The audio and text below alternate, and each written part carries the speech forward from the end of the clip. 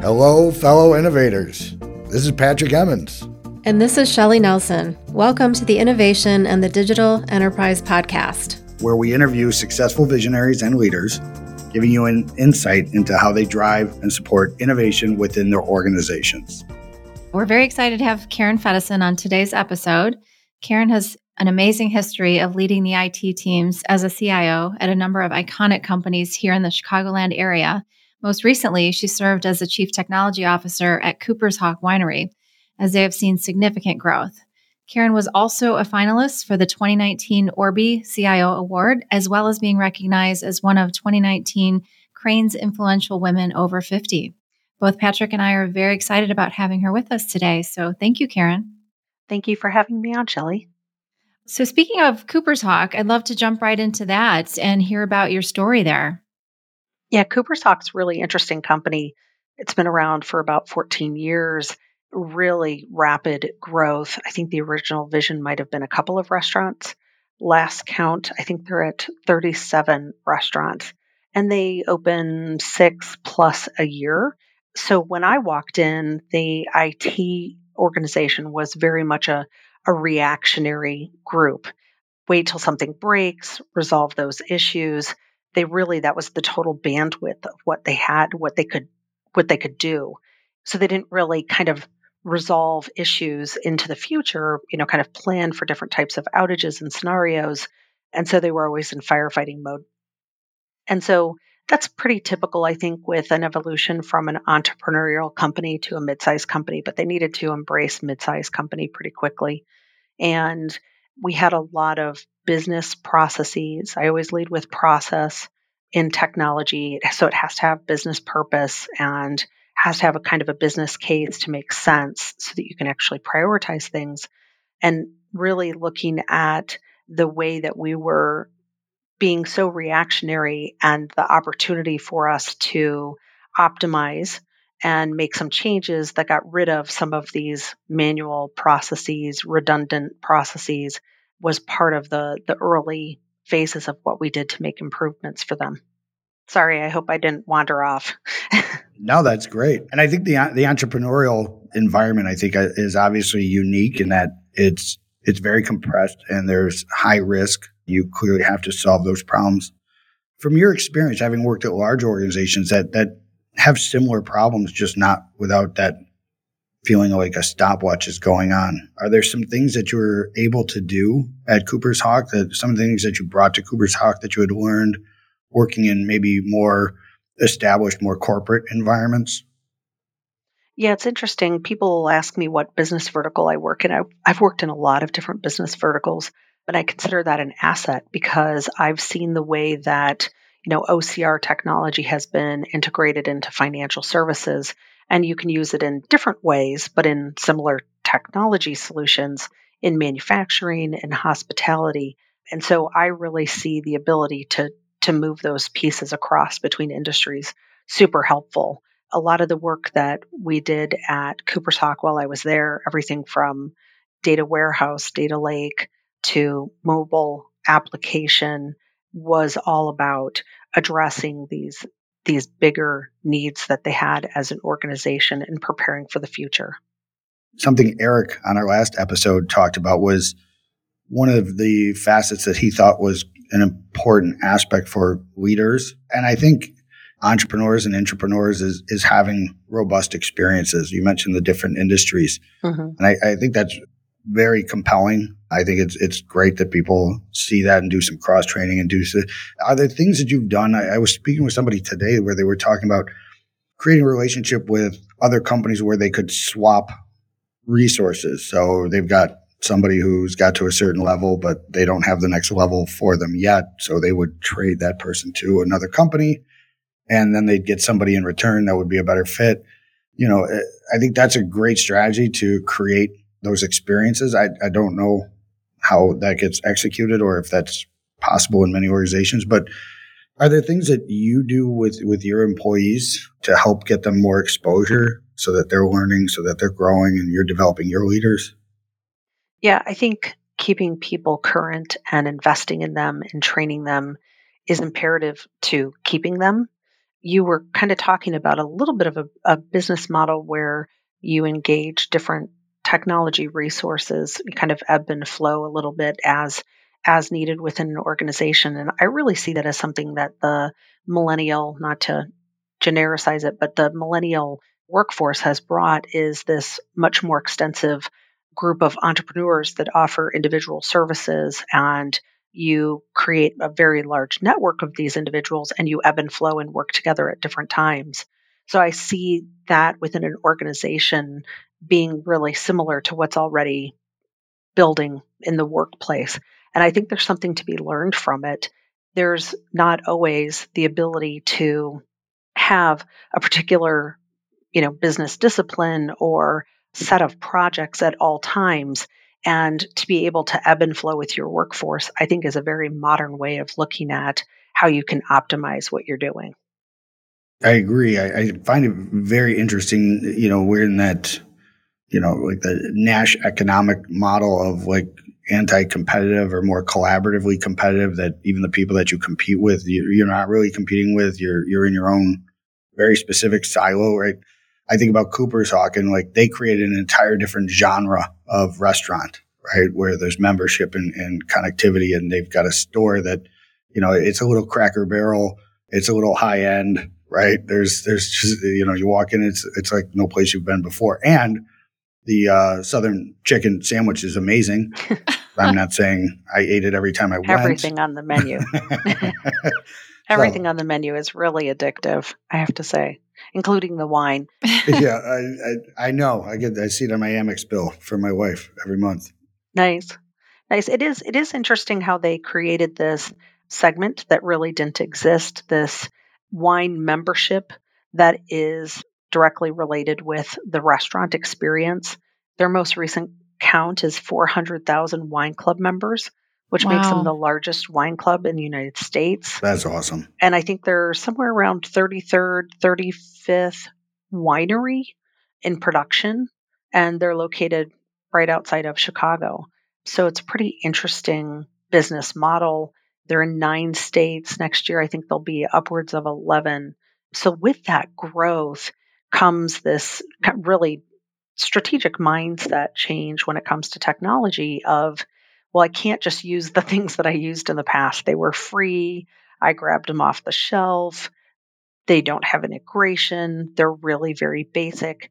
And you have to start looking at them more holistically and saying, okay, how do you group some of these like subjects together so that I can actually get an optimized workforce where we're not necessarily just redoing work time and time again.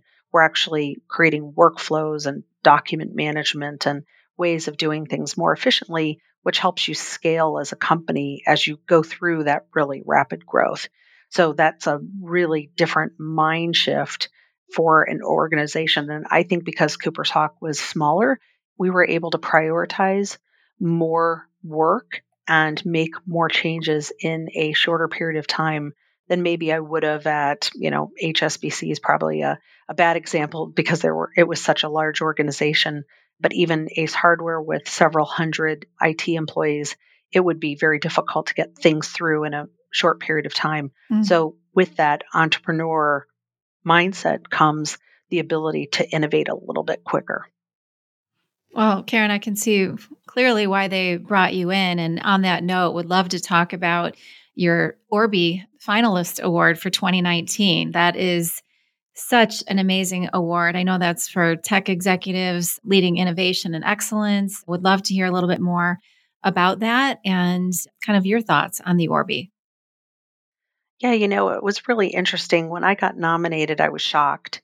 I was nominated by another female CIO in the Chicago market. And just to have a peer that sees your work and recognizes that as industry leading is an amazing compliment. And then with it comes this Orby Award process, which has been one of the most personally fulfilling events and organizations that I have become part of throughout my career. It was a whole series of events, got to meet all of the other Orby finalists throughout the different business categories. Several of them I knew, just through working in the Chicago area. And so it was very humbling to be put into the same grouping with people that I considered just iconic leaders in Chicago. It was an amazing process. And it's really opened up a lot of doors for me with the Chicago CIO community and with some additional philanthropic activities. I donate a decent amount of my time to different activities. It's really helped broaden my capabilities and given me a wider group of CIOs that I can talk with and pick up the phone and gain some of their leadership and experience and business savvy. And it's been an amazing event for me this year. That's incredible. Also, would love to hear about the Cranes Award for Influential Women. So when I was nominated for the Orby Awards, the marketing firm for Cooper's Hawk picked it up and they contacted me and said, "Hey, listen, Cranes has this additional recognition that we wanted to submit you for." And here I had been working on kind of essays and things like that for the Orbeez, and I provided them with a collection of my write-ups for the Orby Awards. And 2 weeks later, I got published as being one of the most influential women in Chicago in technology, and I was just beyond humbled. I love what I do, and being part of these different organizations and getting paid to do something that you love, that you're really passionate about, it gives me an absolute skip in my step every day when I solve a problem, when I come up with cost savings, when I help an organization to achieve like that next level of capability or innovating in some way, a new location, a new type of technology that's being rolled out. It is an absolute privilege to be able to do that and to be able to do it in a peer group of just amazing people in Chicago. That's really awesome. And I think and I know, Karen, I've only recently met you, but I can tell you're a very decisive person, very direct in your communication. And leaders obviously have to seek conflict, right?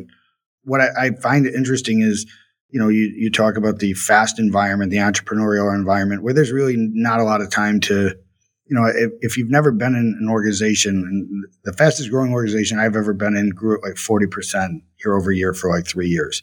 Mm-hmm. And what you did at Cooper's Hawk is significantly higher than that. So I have a vague concept of what that may have felt like. I don't think a lot of people have had that experience of, things are moving so fast. To move from that problem focused to solution focused to start being strategic, while at the same time, it's not just putting out fires, it's putting out fires that keep multiplying, right? It's not one fire, there's 12 fires, right? And now you've got all of this instability, and at the same point in time, you still got to drive through it. So I've got kind of two parts to this question. The first part is, as you're moving through that, moving from problem focused to solution focused, how do you engage your team? Do you focus on specific people? What are some of the things that you did to be able to do that? Because you could start out with a quarterly plan or an annual plan, but that's not true, right? Right. 40 minutes after you leave that meeting, things are going to change. That's some pretty unstable ground. Yeah. So when it comes to solving problems, I actually think my team and a lot of the staff within the organization, whether it's within corporate or restaurant or retail location, a lot of times they know what these problems are, and they often have innovative ways of solving these problems. So I love to put together contests and submission boxes. When I was at Cooper's Hawk, we were taking in submissions for innovation and ranking them kind of against each other and coming up with some proof of concepts to make some improvements for member relationships that were happening, or for, kind of enhancing the existing relationship that you have with your members, like the mobile app. And that was really our key focus was, how do you come up with what those ideas are? And so empowering everybody in the team, I spend a lot of time with my teams one-on-one with people. I'm not very hierarchical at all. I allow hierarchy to exist for kind of work assignments and things like that. But when it comes to relationships and having direct conversations, I don't like to play the telephone game. So being able to sit with somebody and have coffee and then debrief their manager, hey, by the way, we met. This is something that I've asked them to consider and think about and seek out training. And we just keep that communication going. But oftentimes I can't get close enough to something to come up with a solution. So relying on people who are subject matter experts and who have those ideas is imperative, I think, to moving that innovation in the right direction and coming up with sound solutions that'll solve not just the problem, but it'll solve really more the process. I think oftentimes, as especially technologists, we think, when we get caught in situations and stressful situations, we put our heads down and we just go to work. And it sounds like the thing that you did to make sure that you stayed successful was getting the most out of the team that you've got by directly interacting. Yeah, for sure. And part of anytime you go into an organization new, part of it is assessing that team as well. What expertise do you have? What expertise do you need? Where could you train somebody to have expertise that you have a gap for? And where do you really need outside help, whether that outside help ends up being a full-time employee or maybe a vendor relationship where you're going to continue to have a relationship with them long term because that expertise is so critical and needs to stay incredibly current. So I think kind of looking at all of those aspects to it is what helps you build that foundation of working with your teams and best understanding what they can actually bring to the table. Nice. And Karen, I know you're so great at building relationships and you've got so much, trust and integrity. And when you don't have those reports close to you, for example, you've managed global teams, how do you operate in that respect? And I know a handful of years ago, you actually lived in China. So you've got the global experience. Curious if that maybe changed the way you managed global teams as well. Yeah, China was really very interesting and an amazing experience. If anybody listening to this has ever wondered whether or not they should uproot their family and move to China for a few years, my vote would be yes, and my family's vote would be yes as well. So I think getting different experiences is incredibly eye-opening. I remember my very first meeting in China. I think there were maybe 6 attendees, but there was probably 24 people in the room. And so I introduced myself to everybody and then found out I'd made my first faux pas. I was supposed to introduce myself to the people that were at the table, not the people who were kind of sitting around the perimeter of the room that were just there to observe the meeting. I'd never come across anything quite like it before. And so really understanding how environments work, but then helping in an environment like that that's very structured, how you can bring in collaboration and get a little bit more than what you would if you were working on something in isolation. Mind trust, having a variety of people around you that have different experiences, have different approaches, gets you such a better product when you are creating and developing than if everybody kind of thinks the same. And I think it's really important to keep your mind open and very purposefully bring in people with different backgrounds and different expertise to round out a team and the experience. That makes me think of the book, The Hard Thing About Hard Things. Oh, I love that book. Isn't it great? I honestly, I just finished it a couple of weeks ago. And it makes me think about one of the concepts that he talks about in the book is, a wartime CEO versus a peacetime CEO. And I'm wondering, is there something that you do different? Is there, he talks about when you're in a peacetime CEO role, you can focus on, being a little bit more of a generous leader. You can take more time. When it's a wartime CEO, it's more one mistake and you're fired, right? Over exaggeration on things because you don't have time for it. And it's not about thinking downfield. It's about what are we doing this quarter? With the diverse experience that you've had, do you modulate between those two types of personas as well? I am very familiar with the wartime CEO and CIO kind of mentality and have lived through it many years in my career. I would say that was probably really IBM, Monsanto, HSBC. Wartime, every day was kind of war to some extent. fighting for market share, fighting for, that next country that you were opening in.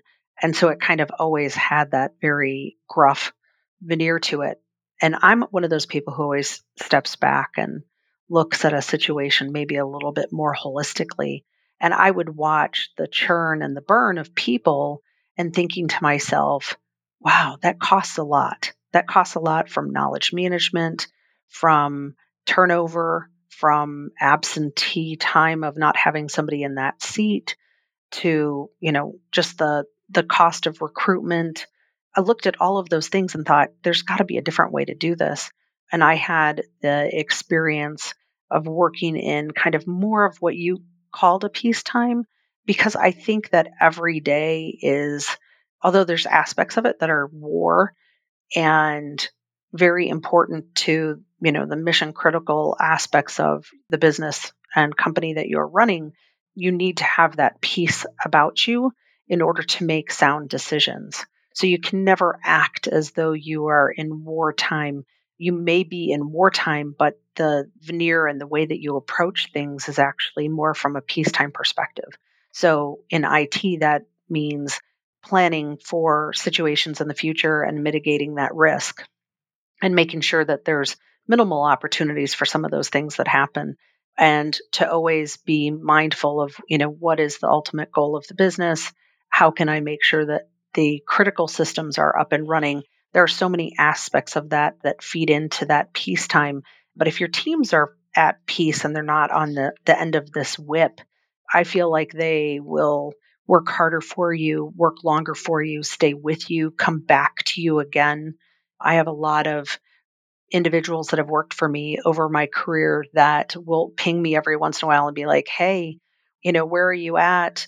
By the way, this is what I'm currently doing. Love to cross paths with you again. That's the most ultimate compliment. And when those two things align, it can be fabulous. But to know that there's those resources out there that want to work with you, that you want to work with them, that you've really kind of built this environment, that peacetime mentality, I think, is imperative for people to know, I will entrust in you as a leader, but I also know that I'm not going to be on an over exaggerated roller coaster in order to, kind of be in this role. I agree with you, and I found it a little, I don't know, maybe I don't understand the Silicon Valley culture as well as I did, because it did seem like some of the things he said he was doing or was open to doing seemed beyond the pale of, professionally appropriate. Even like the concept of a wartime CEO, where it's like, you're not really at war though, right? It doesn't have that gravity. It's still business. So I'm with you that the idea that, yes, there's up tempo, right? But the concept of like, we're going to go out and put on a different persona or become another person. I struggled with that when I was reading the book around that concept that, okay, so we're justifying, some of these bad behaviors, or because it seemed some of the things that he was doing was, pretty aggressive. And I come from an Irish Catholic family with a dad who was a Navy pilot. So if it's aggressive for me, I'm pretty sure it's aggressive for most people in modern America. But I appreciate you saying that. And I think it's an important thing. How do you stay calm? What are some of the things that you do to remain calm when it's not easy to do? Well, it's really interesting. Years ago, I had a major problem with this, not just not staying calm, but really making sure that everything about me was in fact calm, as opposed to just maybe on the outside appearing calm. And I ended up taking up meditation. I had a doctor who was like, hey, Karen, I really think you'd benefit from meditation.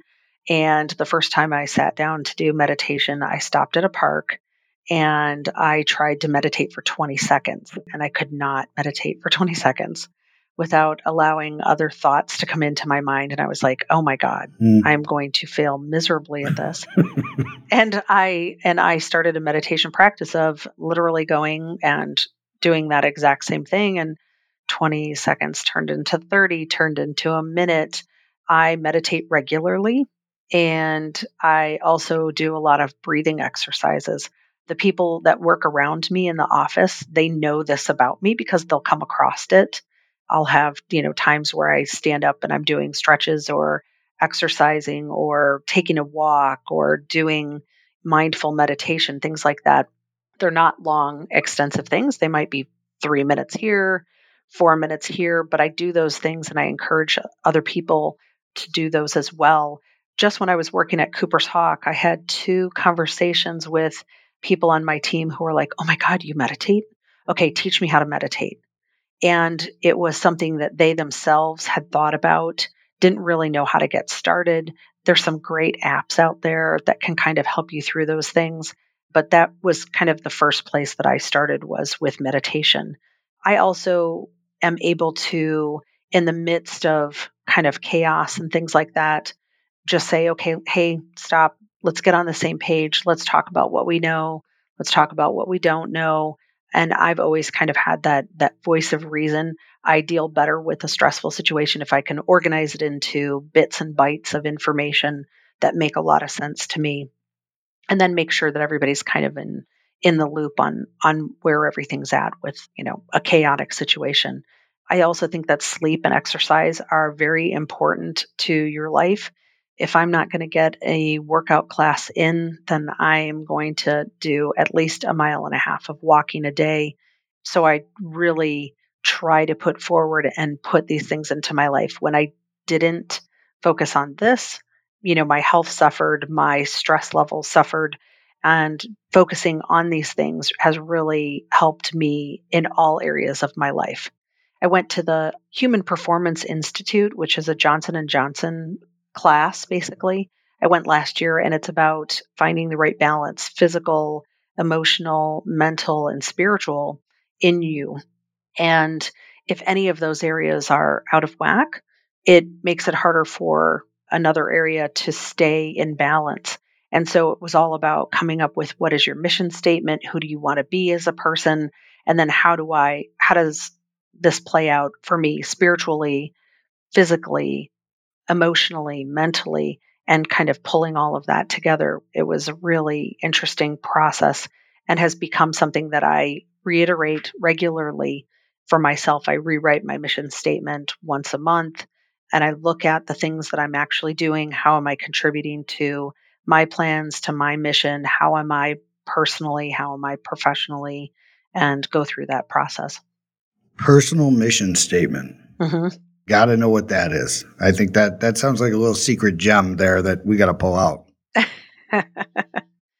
So the personal mission statement is about pulling together all of those aspects about yourself that are incredibly important. So for example, I have 6 qualities that I aspire to include in myself every single day. And knowing whether or not I was kind or considerate, or I did something that was for my spiritual self, just being able to keep track and know that I'm contributing to that long-term mission personally and professionally is how I stay on track in building myself for the future.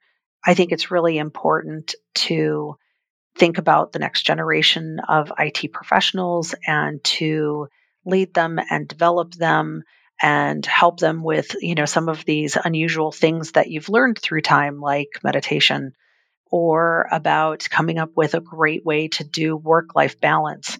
Shelley probably knows this about me, but I had horrible work-life balance for years. I didn't marry until I was 35. I had my son when I was 40. And so I never had work-life balance until, our family expanded and really needed to have a different perspective. It's one of the reasons that I ended up changing the industries that I work in, working with maybe a little bit smaller companies so I'm not on the road all the time internationally. But I think it's about helping the next generation understand the decisions that they make for themselves professionally.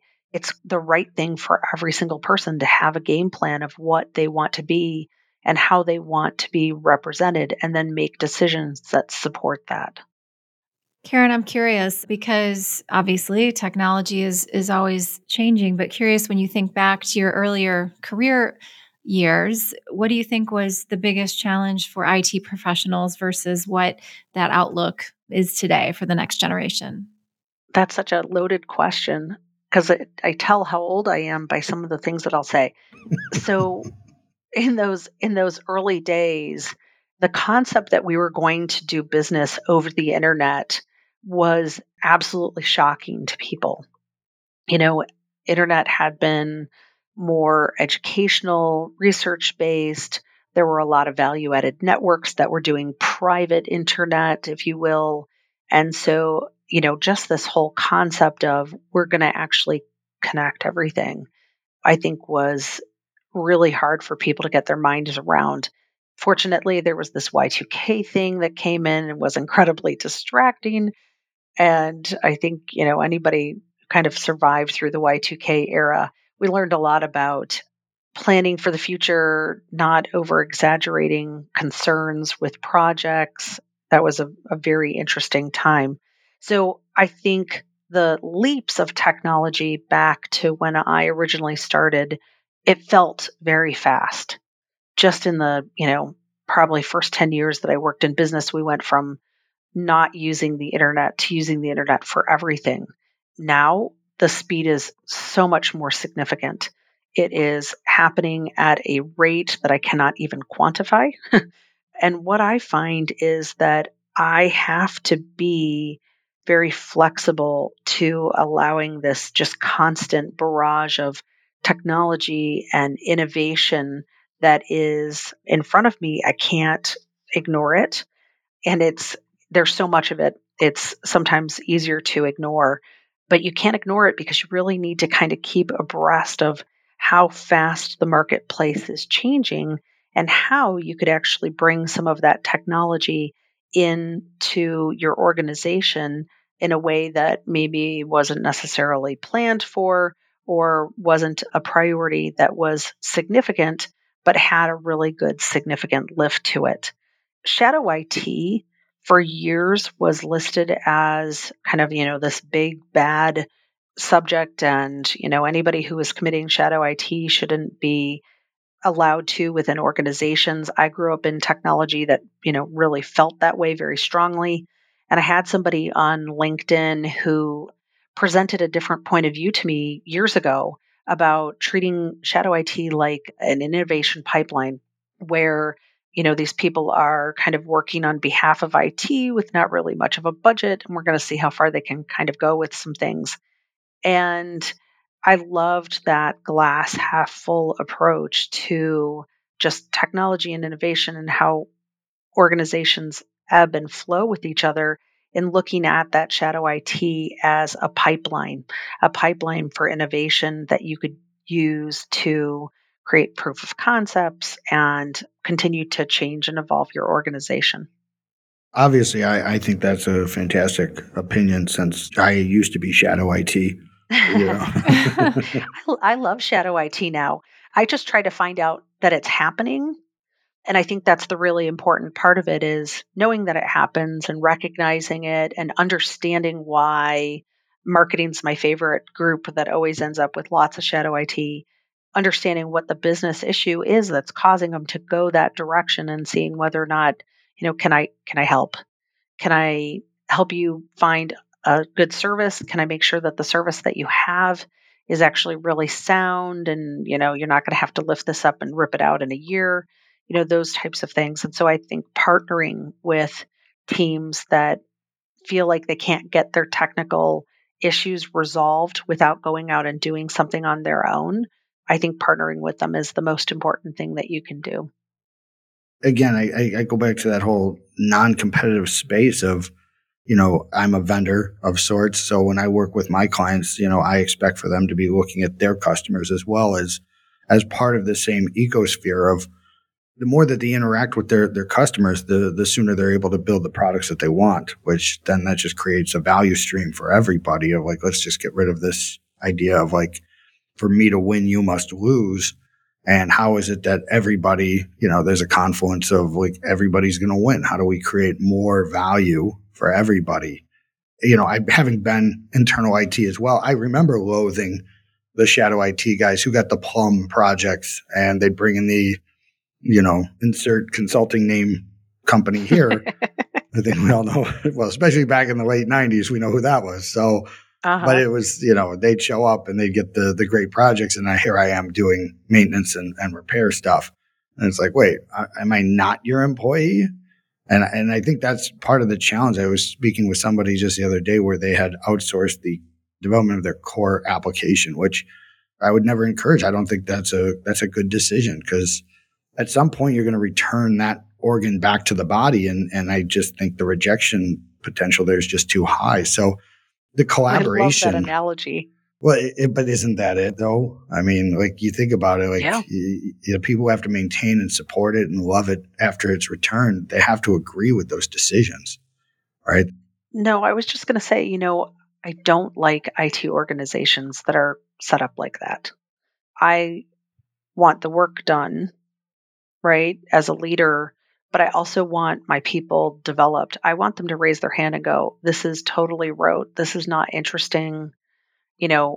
There's no way I could do this for another year type of thing. I love to know that somebody has bandwidth or has an interest in doing something different. I like to automate, repetitive things all day long. Let's get to the real core of the work that needs to be done, as opposed to kind of keeping ourselves busy with some of these non-value added activities. So I think really fundamentally understanding your team, understanding what their personal interests are, mapping that to the objectives and the work that has to be done, I think it gives you a really strong, solidified team. People understand what's in it for them. They understand what they're giving in exchange. And it really helps to build the team and make the team attractive. One of my responsibilities as a CIO is to manage my brand and to make sure that my technology teams are attractive, so that when I am recruiting for a position, I get the best that I can get, knowing that a lot of them would like to come and work for me or work with my team, or we have a good reputation. And those are some of the things that they're actually seeking. Karen, it's obvious from this conversation why you were nominated for all these awards. Obviously, you're a tremendous leader, understanding how to stay in a strategic position, which when we started out, IT was not a strategic position, right? It was a cost cutting, it was cost control. It wasn't something you invested in. It was something you tried to drive the price out of or drive the cost down on.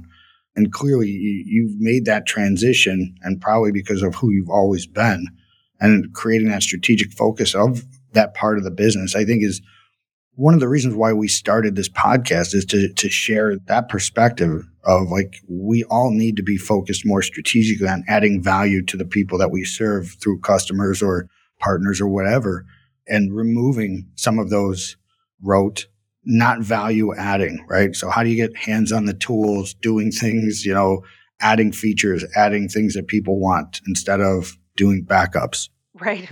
I just the concept of, like, it's somebody's job to do backups, right? Where it's like, and it used to be mine when I was at Motorola. So I hated that job. I think with the proliferation of software as a service and just, the as of service concepts come across, you really end up with technology vendor partners that are an extension of your team, which is very different than how IT was, 10, 15 years ago, where you had people on your staff and they, built servers and they managed the operating systems and they did all these things, where now you don't actually have to have that expertise in-house. I mean, if I work for a restaurant, my expertise is not server optimization. My expertise is getting members to have wine club memberships and to come into the restaurant several times a month. And so understanding what you should and shouldn't be the master of helps you determine where I need vendor partners.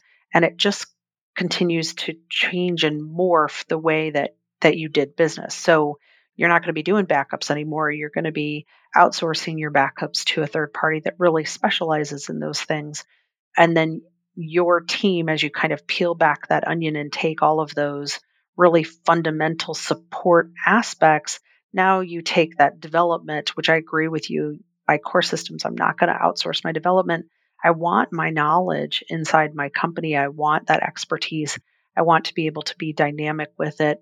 Those are the right places where you would do some, agile development, and to really manage your work in a way that helps with productivity and brings new functionality and technology to the marketplace, kind of with regular software releases. I strip it down to, are you spending money on the strategic parts of the business? And then I put those two, the strategic versus the operational. Mm-hmm. And not to say that you don't need operational, because that's how you make money, right? Yeah. But I think the mistakes we've seen here in the greater Chicagoland area as this new world is upon us, and some organizations are not adapting to it fast enough. There's too much status quo, and it's not enough focus on being in a strategic position and elevation. I love that term you used before. The elevation of everyone in the organization to be closer to the strategic portion of the business. And I use terms like thrust versus drag in that scenario of if you can get more people in the organization on the thrust side, that strategic, forward moving, they're pulling things off of their manager's plate, and the manager's pulling things off of the director's plate, and the director's pulling things off of, the VP's plate. That leads all the way up to the CEO. So the CEO is out there being more strategic, reaching out to new opportunities, considering new things, spending more time on building and growing, not just operating the business. What I find interesting is when even people, very smart people that I talk to about, yes, of course, this is what we want to do. We want to elevate it. And then they say, oh yeah, but the IT director really loves their servers and they really love doing backups, but they don't get that they need to be strategic. And then the interesting part is even people further up, when you have that conversation, like, yeah, but then what am I going to do with my time? And it's like, you are aware of what that answer is, but yet there's something hardwired in us as humans about that change that I think causes fear. And I'm not judging it on an individual basis. I think it's something that's inherent to us. Change is a little scary. It's necessary, but I think there's something in that shift from that drag to thrust of like, okay, so I got really good at this and I don't know what that means. And I don't know, what are your thoughts about that? Yeah, it's interesting. I think there's some stereotypes that come along with that. So I worked for a company up in Wisconsin doing consulting for them. And one of the IT guys came to me and he was like, what am I going to do? I said, what are you going to do about what? And he goes, well, the server rack, there's only 2 things left in it. And I'm like, okay. And he goes, I don't know, go meet a customer. No, he goes, well, for so long, he's like, people are going to start questioning what I do. Now, mind you, he had started moving things to cloud hosted services and we'd increased the number of SaaS solutions. And for some reason, he had equated through his career, his value with how many blinking lights there were in the server rack. And I said, I want you to know that if you end up with nothing in that server rack, that does not change, your role. And he goes, I think people are going to start wondering what we do. And so it was really interesting when you talk about change and resistance and shifts and things that have to happen. Those are some impressions that we've had for many years of, I put my stuff in a data center. I have data center capabilities. Well, no, you don't anymore. And I, have information security. Well, actually, I have a third party that does that for me. So that whole mindset of how that's evolving is really morphing and changing technology. I think it's really a lot of fun to see it, and it's happening very, very fast. Couldn't agree more. I think we could have this conversation for about another 4 hours if given a chance. Because I'd really like to get into the whole legacy, because I think there's a history there and things that need to be unlearned around, the year 2008 to 2010, and just Gartner. We're just going to throw Gartner under the bus. I don't know anybody who works at Gartner, so, be mad at me. I'm fine. All right. So to wrap, though, on behalf of Shelley, I really would like to thank you, Karen, for taking the time to get on a call with us and to do this episode with us. It's an amazing background. I love that you were able to share so much about what you've done. And we also wanted to thank our listeners. We really appreciate everyone taking the time to join us. And if you'd like to receive new episodes as they're published, you can subscribe by visiting our website at dragonspears.com/podcast or find us on iTunes, Spotify, or wherever you get your podcasts. This episode was sponsored by Dragon Spears and produced by Dante32.